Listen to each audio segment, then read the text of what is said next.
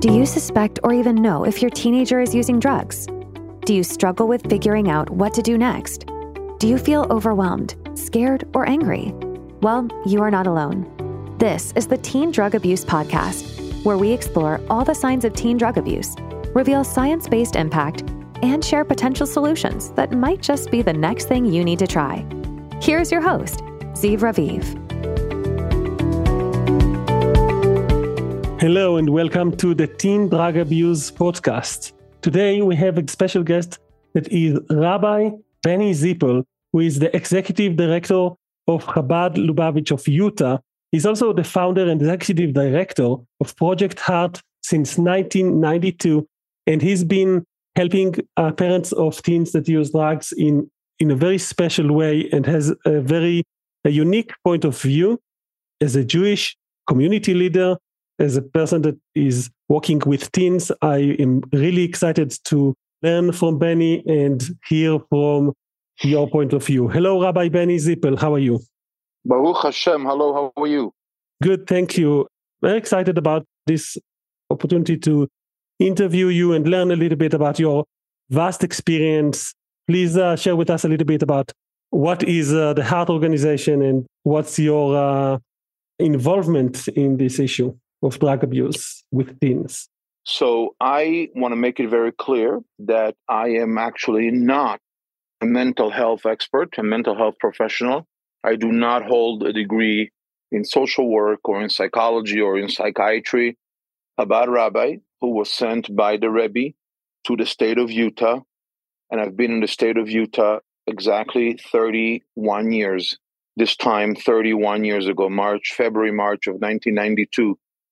I came to Utah, I thought that what I was sent here for was to just start a Jewish community and reaching out to people the way Chabad does all over the world. Little did I come out to find out, as they call it in English, on-the-job training, so to speak. The first December that I was here in town, December of 92, I received a phone call from a Jewish father in Southern California, who let me know that his 15-year-old son was in a rehab in Provo, Utah, as a town about 45 miles south of Salt Lake City. And Hanukkah was coming up, and he wanted me to reach out to the boy and celebrate Hanukkah with him, which I did without really knowing what I was getting myself into, why the boy was there. I couldn't understand why a 15-year-old Jewish boy from California, with all the Jewish resources that are available in California, what he was doing in Utah, specifically in Provo, Utah, which is definitely not a Jewish community by any stretch of the imagination.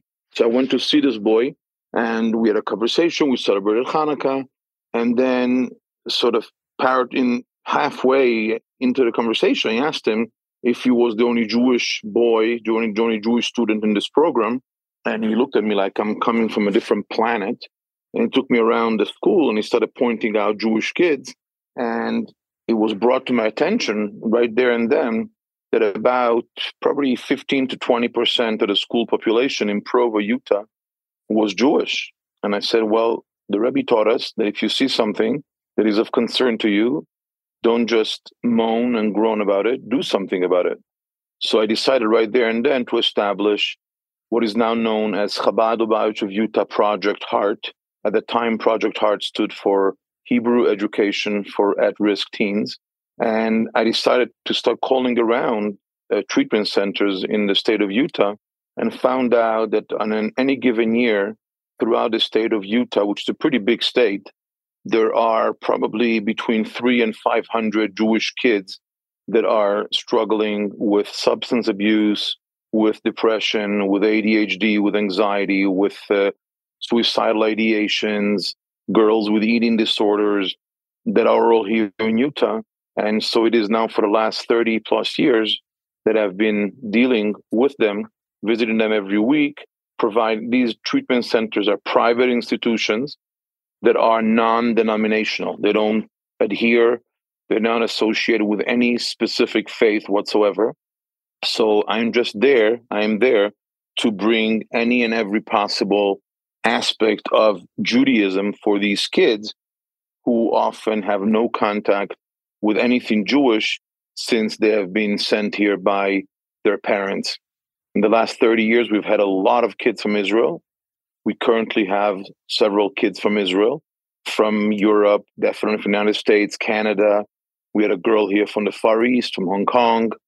And so I've been involved the last 30 years working with what I call my unpolished gems. This is the metaphor I like to use, that they are gems. Every single one of them is a gem.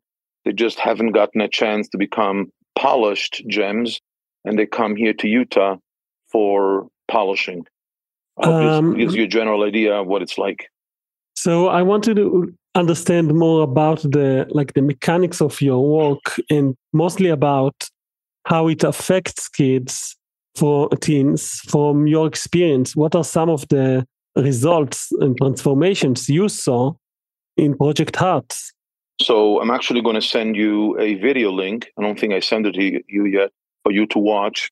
We had a young man here from Yerushalayim back probably 20, 25 years ago, roughly. He tells his own story, and I'll send you the link. He was sent here by his parents as the typical, stereotypical, out of control Israeli American teenager from American parents who was abusing drugs and was completely out of control. And once the police got involved and he got himself into real legal trouble, he came here to Utah, and that's where Akiva and I met. And Baruch Hashem, he worked the program. He ended up getting himself totally clean from drugs, making a complete 180 degrees turn in his life, went back to Israel, served in the Tzahal, in the IDF. Baruch Hashem, went to college, became a psychotherapist, and today is actually a very successful psychotherapist in Jerusalem, which just proves my point, and that, these kids, some of them are suffering from PTSD, some of them are suffering from depression, from anxiety, from all kinds of mental health related issues.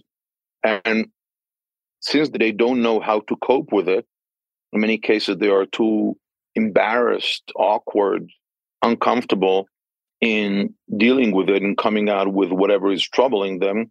So what they try to do is basically self-medicate and basically take drugs, and in the hopes that the drugs will numb their feeling of pain and anguish or whatever is torturing, tormenting them, only to find out that the drugs actually will not do the job. And what I like to use as a metaphor is when it comes to a physical ailment, like people, let's say, suffering from a headache that manifests itself on a daily basis or on a weekly basis or whenever it is, you can take a Tylenol, you can take a pill 1 time, 2, 3, 4, 5, 10. And then you come to the conclusion as to, wait, instead of using a pill as a Band-Aid, why don't I get down to the root cause and see what is causing that? There must be something else underneath my hood, to use the metaphor of a car, that I need to reach into and see what is troubling me. And so that's really what these treatment centers do here in Utah. And they use different modalities of therapy, CBT, DBT, EMDR, brain spotting, and so on and so forth, to try and get through to the root cause as to what's troubling the young man or the young woman, the kid that's over here, which they're using drugs to self-medicate with. And why don't we see if we're able to help them somehow overcome the inner pain to the point where the drugs are no longer needed to dull their inner pain. What would you say to a parent that calls you and asks for your advice when their teen is abusing drugs and they are afraid to send their kid to rehab? Number one, before anything else, the first piece of advice that I would give them is validate him. Don't try and dismiss it, or worse yet, discipline him and be angry at them and lock them up or take away their cell phone or whatever it is. Number one, validate that there is a concern. Tell your child, I love you. I care about you. I see you're suffering. I see you're self-medicating. I see you're reaching out to other methods. There's obviously something there that's hurting you. And the fact that you're in pain makes me feel in pain. And because I love you and I care about you, I want to help you. Number two, if parents are afraid to send their kid to therapy, reach out to me. I can be reached out to via my email address, which is rabbi, RABBI, at jewishutah.com. Again, rabbi at jewishutah.com. I'd be happy to put you in touch with other parents from Israel and not, from the United States, from Canada, from different places that have sent their kids, and understand that if your child came home one day, God forbid, with a swollen face from a tooth abscess or limping or whatever, basically demonstrating symptoms of a physical ailment, you would be ready to turn the world upside down and find the right therapy, the right surgery, the right solution to overcome the kid's problem. It just so happens that when it comes to mental health, because mental health cannot be detected in a black and white fashion, meaning you cannot send a kid to a lab with a mental health problem and do an MRI or a CT scan or even a blood test that says, this is the problem. Mental health is very abstract. So a lot of parents tend to sweep it under the rug, tend to push it off and say, well, if I don't acknowledge the elephant in the room, the elephant will eventually disappear. And unfortunately, it is not so. If you don't acknowledge the elephant in the room, the elephant will go nowhere, will stay right there, and it will smell more and will grow and will be filthier, and it's just going to get more and more difficult. So don't be afraid. Deal with it. There are resources available, and there is guidance and help available.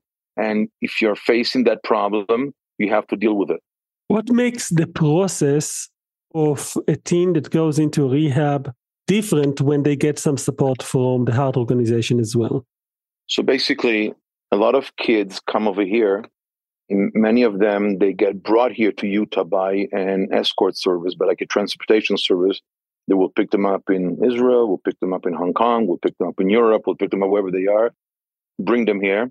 The way I was told by many kids, they feel that everybody out here in the rehab is out to essentially change them, make them aware of their mistakes, make them aware of their shortcomings, make them aware of their poor behavior. And the message that I hear from me is a message of love. I love you because of what you are, who you are, the way Hashem has created you. And I want to help guide you and nurture you that you can discover the gem within yourself. I'm not here to criticize you. I'm not here to judge you. I'm here to love you and help you discover your inner self. And a lot of the kids have found that very empowering, very enriching, very supporting, and have shared with me how much it has meant to them, especially throughout their stay at a very vulnerable time in their lives. What are some of the advice you can tell parents who want to support their kid after their teen already started the rehab program? So parents call me all the time from many different places. And there seems to be one question gets repeated over and over and over, which I really don't care for. I find it very shallow and very inappropriate. Parents ask me, Rabbi, bottom line is I need to know what is the success rate? What guarantee do I have that my kid will come out normal or fixed from this? And it's like I can reverse the question with another question. I can say, what guarantee do you have that your child, that you will be alive tomorrow? None. You have no guarantees. But what I do want to say is that in dealing with literally thousands and thousands of parents throughout the years, I've come across some parents. Some of them may say it, some of them may not say it, but they may imply it. And basically their attitude is, okay, Rabbi Zippel, my son or my daughter is off the wall. They're crazy. They're using drugs. They're behaving in a crazy way. I'm sending them to Utah. You and the therapist fix them, please, for me. And when they're fixed, give me a jingle and I'll bring them back. And there I'm willing to give you my personal guarantee that 99.99% with that kind of attitude, it's not going to work. If you have the attitude that, like, my son or my daughter is crazy or they're using drugs, and fix them and bring them back, it's not going to work. What is going to work is with the attitude, and that's what the advice they want to give to parents is, my son or my daughter, my child who is on drugs is only a symptom of a greater cause. And the greater cause is the family unit is broken. And so what we need to do is we need to work extra hard to restore harmony, love, and peace amongst the entire family. It's not only the child, it's not only the boy or the girl that needs to be fixed. The entire family needs help and guidance and therapy and love and direction in coming together. And of course, the boy or the girl, the child that is actually the one abusing drugs, is the symptom, but there's a greater cause behind it, which we have to address and help everybody healing together. And that's what I refer to as the holistic process in the healing, where we have to heal everybody together, because it's never the child alone that's hurting. He or she may be the one who's actually here in Utah in therapy, but it's the entire family that's hurting. A lot of times parents are hurt in the process of finding out that their kid has been abusing drugs, and the trust between the parents and the kid, their kid, is broken. Sometimes even it shatters. So by the time they get to the rehab, there is no trust left. How do you repair the relationship after the kid goes out of the program and is clean? How do you actually build a relationship? How do you actually form trust? Is that even possible? So it's totally possible. Totally possible. Basically, what I explained to the kids is that trust in general, trust from using drugs or trust in this world, trust is something that is earned.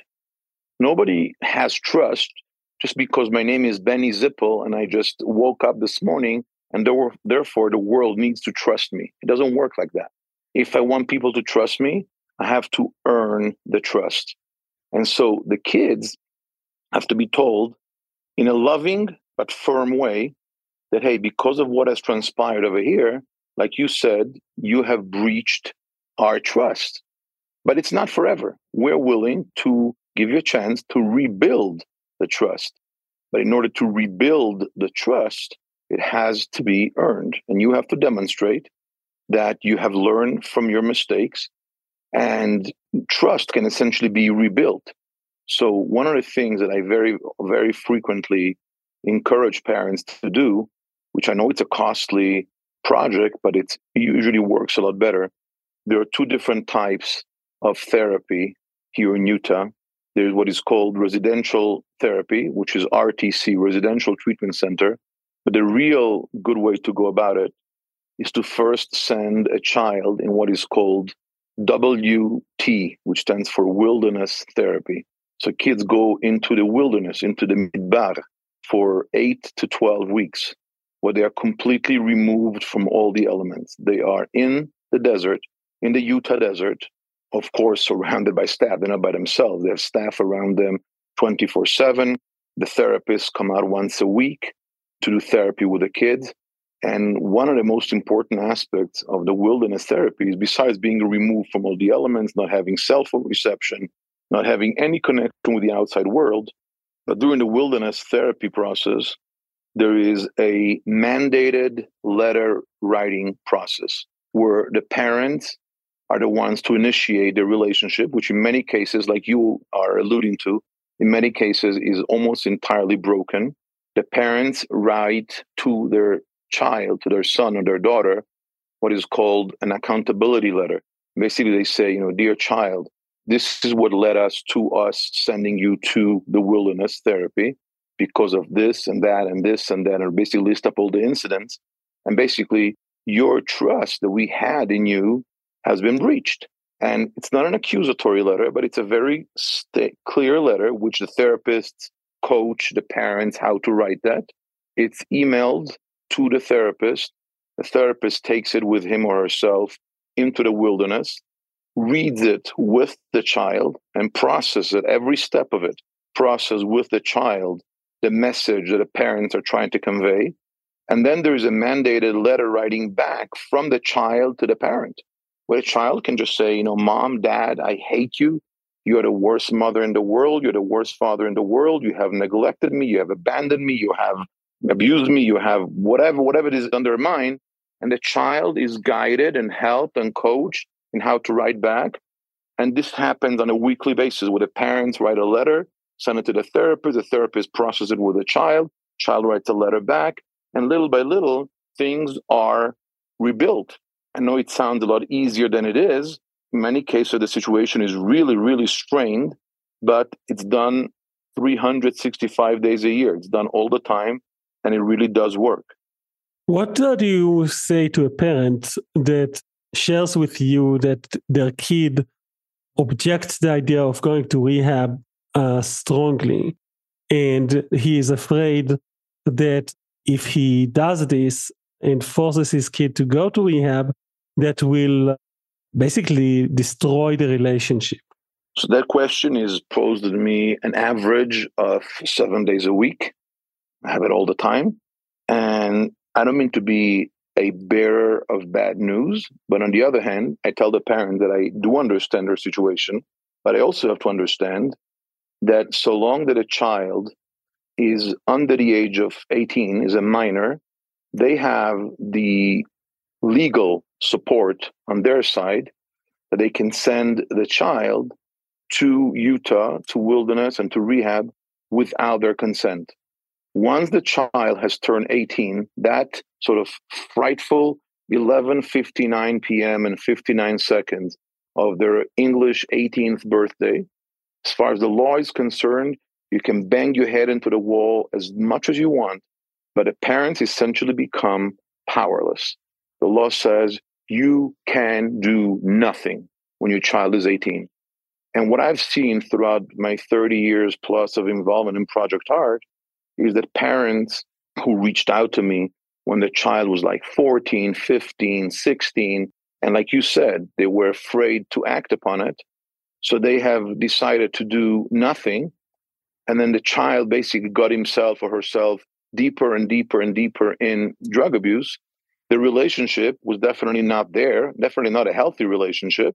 And now where they're at is that the child is 20 or 21, like it happened to me yesterday twice, actually from Israel. Child is 20, 21. And then it's like, okay, Rabbi, what do I do now? I don't have a relationship with my child because they are a pothead, or they are just stoned on drugs all the time. They come home at 3:00 in the morning, they leave, they this, they that, and now they can do nothing. So what I'm saying is, it's not like the alternative that if you don't send them to rehab, then, the love relationship, the lovey-dovey relationship between parents and child is going to be amazing. That usually is not the case. The child, being somebody who is abusing drugs, is not exactly going to have a healthy relationship with parents that are against it. So it's almost like saying, and I don't mean to downplay anything, so please don't take this the wrong way, but it's almost like saying, well, my son or my daughter has an abscess in their tooth. They have a horrific infection in their tooth. And if I force them into the dentist office, they will never talk to me again because of all the trauma of being in a dentist chair. So what do I do? Well, my advice to them would be just do it, because at the end of the day, they will be grateful that you have helped them overcoming the infection, even though at the actual time when they're there in the dentist chair, or God forbid on the operating table, or God forbid doing who knows what kind of therapy, they are definitely upset about it. And I do understand that. But you have to show them that you love them by validating them and helping them overcome whatever is tormenting them. Some parents feel like they are willing to do the work. They are sending their teen to a rehab center. They are working on themselves. They get therapy and help and support. But then when the kid comes home, they are going to the same school and they're going to see the same triggers the same social powers, society powers that might affect their kid and might tempt them to go back into drug abuse. What would you say to such parents? Any good therapist that really gets involved in a situation where it understands that there are triggers from the outside, let's say kids that have been bullied, kids that have been abused sexually, emotionally, verbally, physically, God forbid, by peers, by teachers, by thugs, by other people. One of the basic components that is necessary in order for a kid to come back from rehab and continue his or her life successfully is a complete restart. When I say a complete restart, not always, and thank God it's not very common, but I have even seen case where parents have had to relocate from where they live. They've really had to pick themselves up and go to a different community.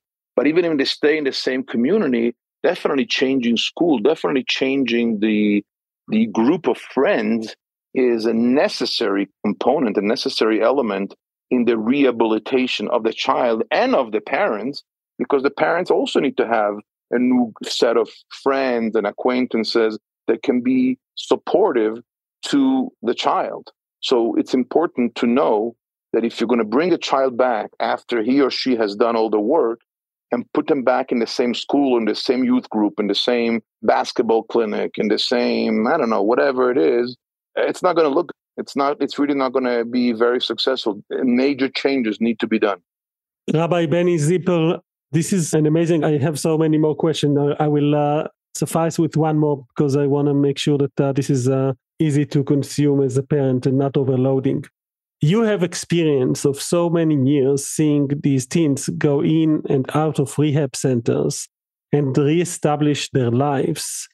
Do you see a change in the type of drugs that kids are involved in, that teens are involved in these days or over the years?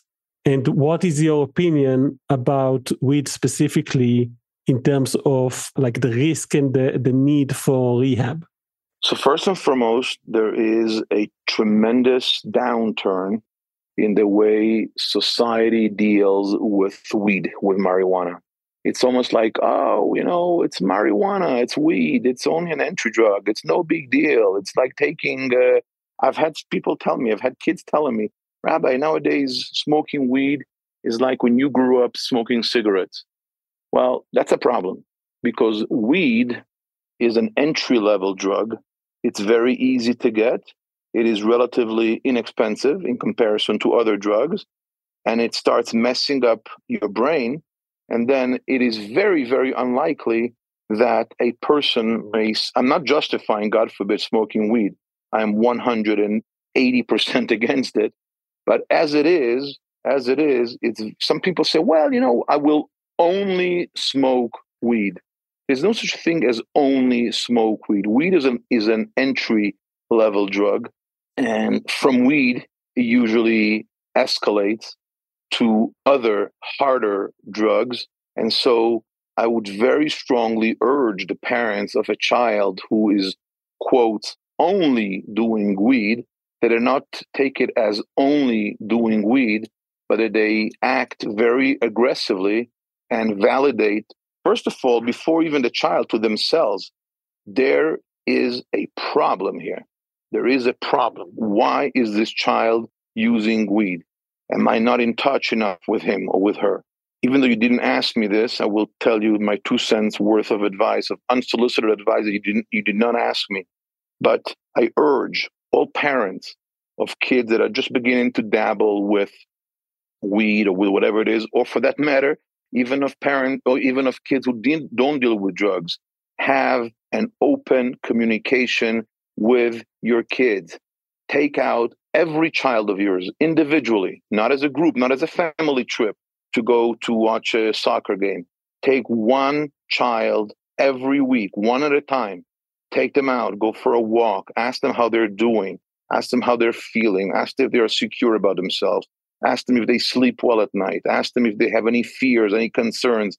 It's important that we validate it. We validate our kids that we love them, that we care about them. And when we see them, even the slightest involvement in drugs like marijuana, to realize for us, this is a problem that has to be dealt with in the strongest of ways. Rabbi Benny Zippel, where can people learn more about what you do and about Heart? Rabbi, send me an email to rabbi at Jewish Utah, UTAH, rabbiJewishUtah.com. I will send you as in, what is it, Raviv? Yes. I will send you some links, some YouTube links that you can post on your website.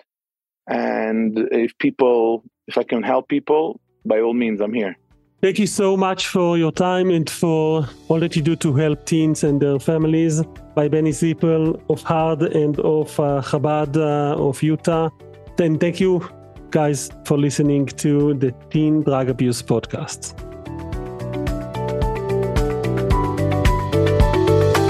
Thank you for listening to the Teen Drug Abuse Podcast. To get additional resources and support, go to teendrugabuse.co.